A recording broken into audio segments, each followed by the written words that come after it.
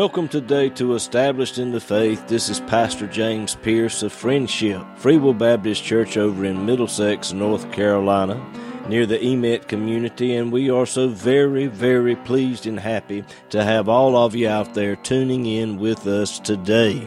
We're going to be coming to you from one of our Sunday morning services, and we hope and pray that the message today will be a blessing to you.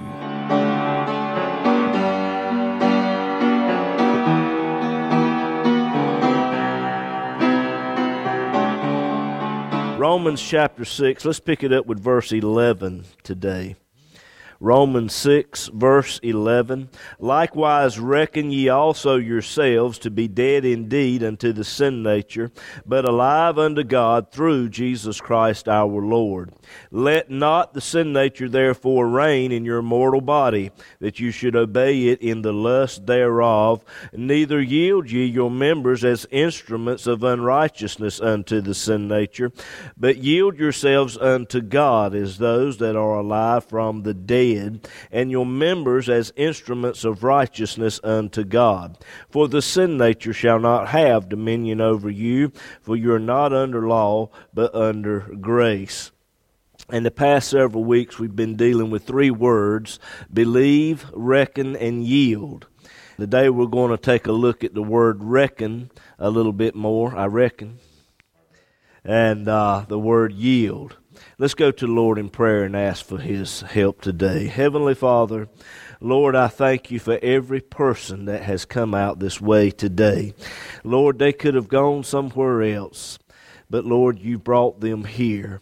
And I thank You today for each one that's under the sound of my voice today. And Lord, I pray today that You will help me to say something that will be edifying to the body of Christ.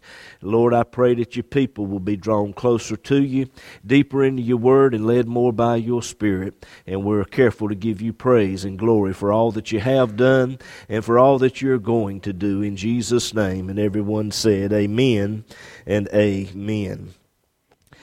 I think it was sometime in the late 1980s or early 90s, Barbara Walters did a special on the subject of drug abuse among teenagers. On her panel of people that she spoke with, she had three that represented secular organizations that were dealing with the drug problem. And among those was a group known as Teen Challenge. And Teen Challenge at that time was one of the largest Christian youth ministries in the nation at that time. And as she opened up the program, she gave them a few minutes to introduce themselves, tell a little bit about their organization, and to give the success rate of those who had gone through their program. And the three secular organizations, they told a little bit about themselves and gave the statistics. The success rate was under 10%. And then Barbara Walters turned to the one who was in charge of Teen Challenge. And the representative of Teen Challenge said 98% of those who go through our program are successful. And Barbara Walters said, well, what are you doing? Why is yours so much greater than these? And they said, we give them the gospel.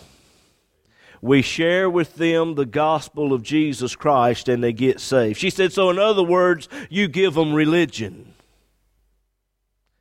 Let me tell you something.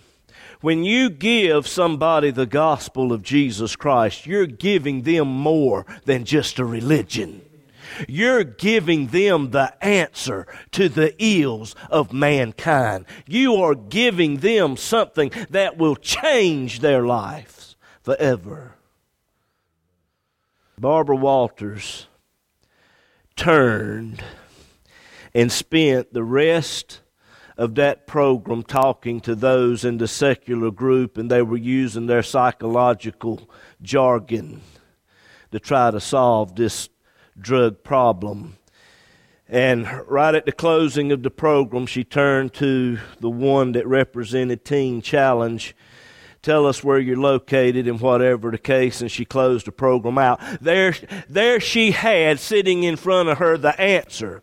Obvious. Here's the proof. We have the proof to back up what we're saying. 98% of those who go through this program come through on the other side successful. But yet we don't want to hear that. Those who come to the Lord Jesus Christ in faith, their lives are changed. And let me tell you something, it's more than just having your sins forgiven. See, most Christians say the only difference between those of us who are saved and the lost out here, our sins is forgiven. I beg to differ with you. There is a great difference between the child of God and the lost world out here. There is more going on with the child of God than just having your sins forgiven. You are a new creation in Christ Jesus. You have the Holy Spirit of God dwelling on the inside of you. And that is a big difference than the man that's out here in the world that's unsaved.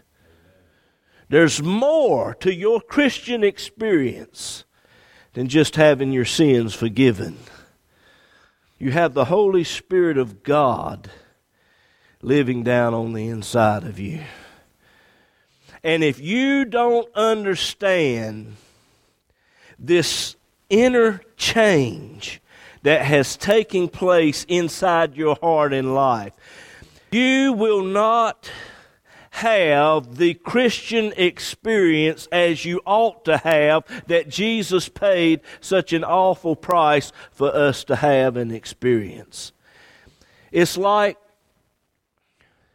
some of you going out here and giving your child a piece of land and building them a brand new house from the ground up, putting the finest carpet in there, the latest and greatest electronics, appliances. Hand them the key and say, it's yours. Enjoy it. And you ride by a few days later and there's a tent sitting out in the front yard and they're living in that tent. That's where most Christians are today. God has given us the keys to the kingdom of heaven, and instead of going on into Canaan land, instead of going on into relationship with Jesus Christ and enjoying all that God has provided for us, we're dwelling in a tent. There is so much more to your Christian experience. God said, my people perish because of a lack of knowledge. 4 times in the 6th chapter, Paul said, no, knowing this, knowing that, know ye not. Look at your neighbor and tell him, you need to know something. The word reckon falls right in line with knowing. The word reckon means to add up a group of numbers. And you're trying to get to the grand total. You're trying to get to the conclusion, but you've got to add up what's been given to you. You've got to add up what you know. And Paul said here in Romans 6:11, likewise reckon ye also yourselves. Here's what's been given to you. Here's the information that's been given to you. Now you need to put your faith in what's been given to you. And you need to add it all up and come to the conclusion. And he said here, likewise reckon yourselves to be dead indeed unto sin, but alive unto God through Jesus Christ our Lord. In the first 10 verses of the 6th chapter of the book of Romans, there's a lot that's been given to us here, knowledge that you need to have and understand. And the first thing you need to reckon yourself to is that you've been baptized into Jesus Christ. The word baptize, we all know what water baptism is.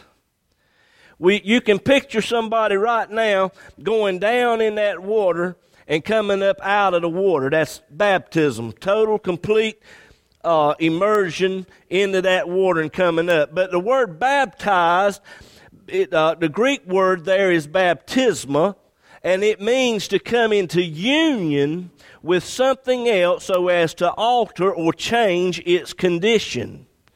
You are in union with Christ. I gave the little story of how I landed a job doing maintenance work, and a hydraulic line blowed off a machine one night and blowed oil all over everywhere. And in order to fix that hydraulic line, we had to remove it from the machine, and we took another piece of metal and we welded it onto that pipe, and we welded it up solid. There was a crack in it, and we reinforced it. The moment you got saved, you come into union with Christ. He wrapped you up and you are welded to Him. There's that union in Christ Jesus. Now when the pressure is on, now when circumstances hit you, you don't react the same as what you used to, because you're now in union with Christ. In the mind of God, that union is so strong in the mind of God. When Jesus died on Calvary's cross, you died with Him. It don't matter that He died on the cross 2,000 years ago. And here you are 2,000 years later accepting Him as your Savior. In the mind of God, He places you on that cross with Christ the moment He died. You died in Christ. When Jesus was buried in the tomb, all of your sins was buried into that tomb with Him. And when Jesus was raised from the dead, you were raised from the dead. A new creation in Christ Jesus. Reckon yourselves to be dead to the sin nature, but alive unto God. And that's the second thing. Reckon yourselves to be dead indeed to the sin nature. Every single human being is born with that sin nature. And as we grow up, that sin nature dominates. It's pictured as a slave master ruling and reigning over a slave. And we don't have any choice in the matter. And back in the Old Testament times, when a person was born a slave, they were a slave for life. Only death could separate them from that slave master. And every human being is born under that slave master of the sin nature. And only death can separate us. You need to reckon yourself to be in Christ. When Jesus died on that cross, you died with Him. His death set you free from that old slave master of the sin nature. And now you need to reckon yourself to be alive unto God. Reckon yourself to be alive unto God. See, before you got saved, you were dead to God. You didn't want anything to do with God. Some of you saw me coming and you run the other way. Some of y'all still see me coming and you run the other way. You didn't want anything to do with the preacher. You didn't want anything to do with God. But now that you're saved, you can't get enough of the things of God. You find yourself spending more and more time in His Word. You find yourself more and more in prayer. You find yourself more and more in church. You find yourself more and more falling in love with Jesus Christ. You're alive unto God now. That means that we are to serve Him with everything we have. Whereas we used to serve the sin nature to unrighteousness, now we serve God unto righteousness and holiness. You belong to God now.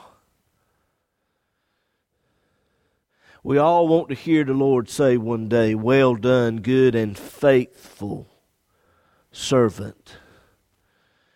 And a servant, a slave, is one whose will is swallowed up in the will of his master. Whatever the master asks of the servant to do, he does it. And one day, we'll all stand before him. And he'll say, "Well done, good and faithful servant." Now, when you get saved, the Holy Spirit comes into your heart and life. When Jesus died on Calvary's cross, He paid the sin debt for all of mankind. The payment of that sin debt now opens up the door for the Holy Spirit to come into the heart and life of the believer. Jesus told the disciples, He said, "Now you have the Spirit with you, but He shall be in you." This was before He died on Calvary's cross. Now that man's sin debt has been paid, the Holy Spirit can now come inside the heart and life of the believer. And we're all born with a human nature. All of us laugh. We cry. We eat. Some a little more than others. Don't look at me in that tone of voice. We're to enjoy life. There's nothing wrong with human nature. It's neutral. It's the way God has designed us to be. But the sin nature that we're all born with corrupts human nature. And human nature gets bent toward some things a little more than others. That's why you have some people who can't tell the truth. I'm talking about even after they're saved, they have trouble telling the truth. Not too long ago, they arrested this young lady. She's well known, got albums all over the country. But she was arrested for stealing. Why was she stealing? She's got plenty of money. There's that bent in her heart toward doing that. She gets a thrill out of that. That sin nature bends the human nature. But now, when the Holy Spirit comes inside, by you putting your faith in Christ and His finished work, you now have another nature. The Christian has three natures, whereas the lost man out here only has two. The lost man has human nature and sin nature. You as a Christian, you've got three. You've got a human nature, you've got a sin nature, and you've got the divine nature, the Holy Spirit. So there's a difference between you and the lost sinner man out here in the world. You've got a divine nature inside of you. And you've got a choice. See? And Paul brings it out here in this verse. Look at it. Romans 6, verse 12. "Let not the sin nature therefore reign in your mortal body." When the Holy Spirit comes into your life, He overpowers that sin nature, renders it ineffective, unplugs it. We've got a lamp back here in the vestibule, and that thing will come on as long as it's plugged in. But if it's unplugged, you can flip the switch and play with it, mess with it all you want, and it won't come on because it's unplugged. It's still back there in the vestibule. If I unplug it, it's still there, but it's powerless. It's not going to do anything. And the sin nature is in our lives, but it's been unplugged. And someone asked a question, Brother James, why doesn't God remove the sin nature? Well, the sin nature and us being born with that sin nature, it is intertwined with the flesh. So intertwined, the only way we're ever going to be free from it is when we die. Now that tells us something, because Paul said it there. Verse 7, he that is dead is freed from sin. If you'll go back in the book of Genesis, what caused the fall to begin with? Adam and Eve, they eat something. And when you eat something, it gets absorbed into your bloodstream. So it's more that the sin nature, it goes deeper and goes further than just a spiritual thing. It is a physical thing. And I believe that it has something to do with the blood. And it's transferred from generation to generation. Every single human being that was ever born is born with this sin nature. If God removed the sin nature, you would be dead. But God also allows the sin nature to stay to keep us humble. Now, let not sin therefore reign in your mortal body. You have a choice as to whom you're going to serve. Choose this day whom you will serve. Are you going to serve that old slave master of the sin nature, or are you going to serve God through the power of the Holy Spirit? He said in verse 13, neither yield ye your members as instruments of unrighteousness unto the sin nature. In this verse, Paul used the word instruments. And the Greek word there for instruments is hopla. And it means or gives reference to the weapons of a Greek soldier. And Paul is telling us if we yield ourselves, yield the members of our physical bodies over to that which is sinful, over to the sin nature, then the sin nature will use the members of our physical bodies as instruments against us. In other words, you become your own worst enemy when you yield yourself to the sin nature rather to the Holy Spirit. Flip it around, say it this way. If you will yield yourself to the Holy Spirit, if you will cooperate with the Spirit, if you will walk in the Spirit, you will not fulfill the lust of the flesh. If you will walk in the Spirit, you will live a life that is pleasing unto God. And if you will yield the members of your physical body to the Holy Spirit, then you can be an effective weapon in the Christian warfare that is going on in this world. And how many of you want to beat the devil up? But so many are being beat up by the devil because they don't understand what is being said here in the 6th chapter of the book of Romans. Now, Paul said this, Dana, if you will pull it up, Romans 12, verse 1. I beseech you therefore, brethren, by the mercies of God, that you present your bodies a living sacrifice, holy, acceptable unto God, which is your reasonable service. We're not being asked to do anything unreasonable. God has paid an awful price for our salvation. And He's not asking anything unreasonable for us to serve the Lord. And He said, present your body. The word present is the exact same Greek word that's used over there in Romans chapter 6 when it says to yield. It has to do with what you present yourself to. You know what sinful activity is. You know better than to go to the nightclub down the road here, because you know what's going on there. You don't present your physical body in a situation that is conducive to sin. You present your body to that which is holy and acceptable. You present your body to the church here on Sunday morning when the door is open.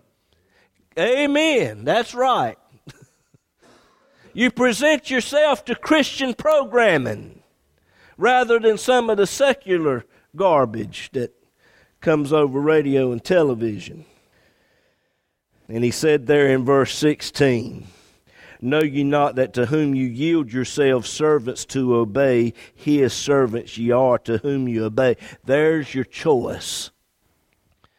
Are you going to yield yourself to that sin nature?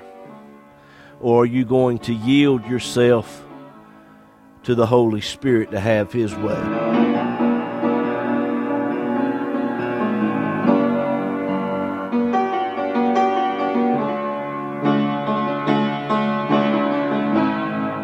If you would like to have a free copy of the message you've just heard today, just give us a call or text us at 252-299-4234. Established in the Faith is also on Facebook. Just look us up. You'll also find today's message there as well. But perhaps you need someone to just talk to or to just pray with you about something. Again, feel free to give us a call. The number is 252-299-4234. This program is an outreach ministry of Friendship Free Will Baptist Church in Middlesex, North Carolina. As well depends on the prayerful and financial support of listeners like you. To contribute to this ministry, make a check out to Friendship Church. In the memo box, write Radio Ministry. Mail it to Established in the Faith, P.O. Box 601, Bailey, North Carolina, 27807. We look forward to hearing from you.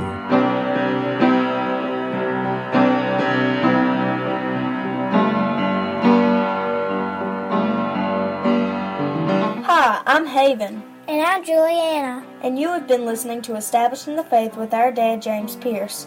He is the pastor of Friendship Original Free Will Baptist Church in Middlesex, North Carolina, near the Emmett community. On Sunday mornings, we have Sunday school starting at 9:45 and worship service at 11. The church is located 1 mile off of Highway 231 in Emmett, North Carolina. Just turn in front of Johnston Auto Salvage on the Friendship Church Road. We would love to have you and hope to see you there. And we hope today's program has been a blessing to you. Thank you for listening. God bless.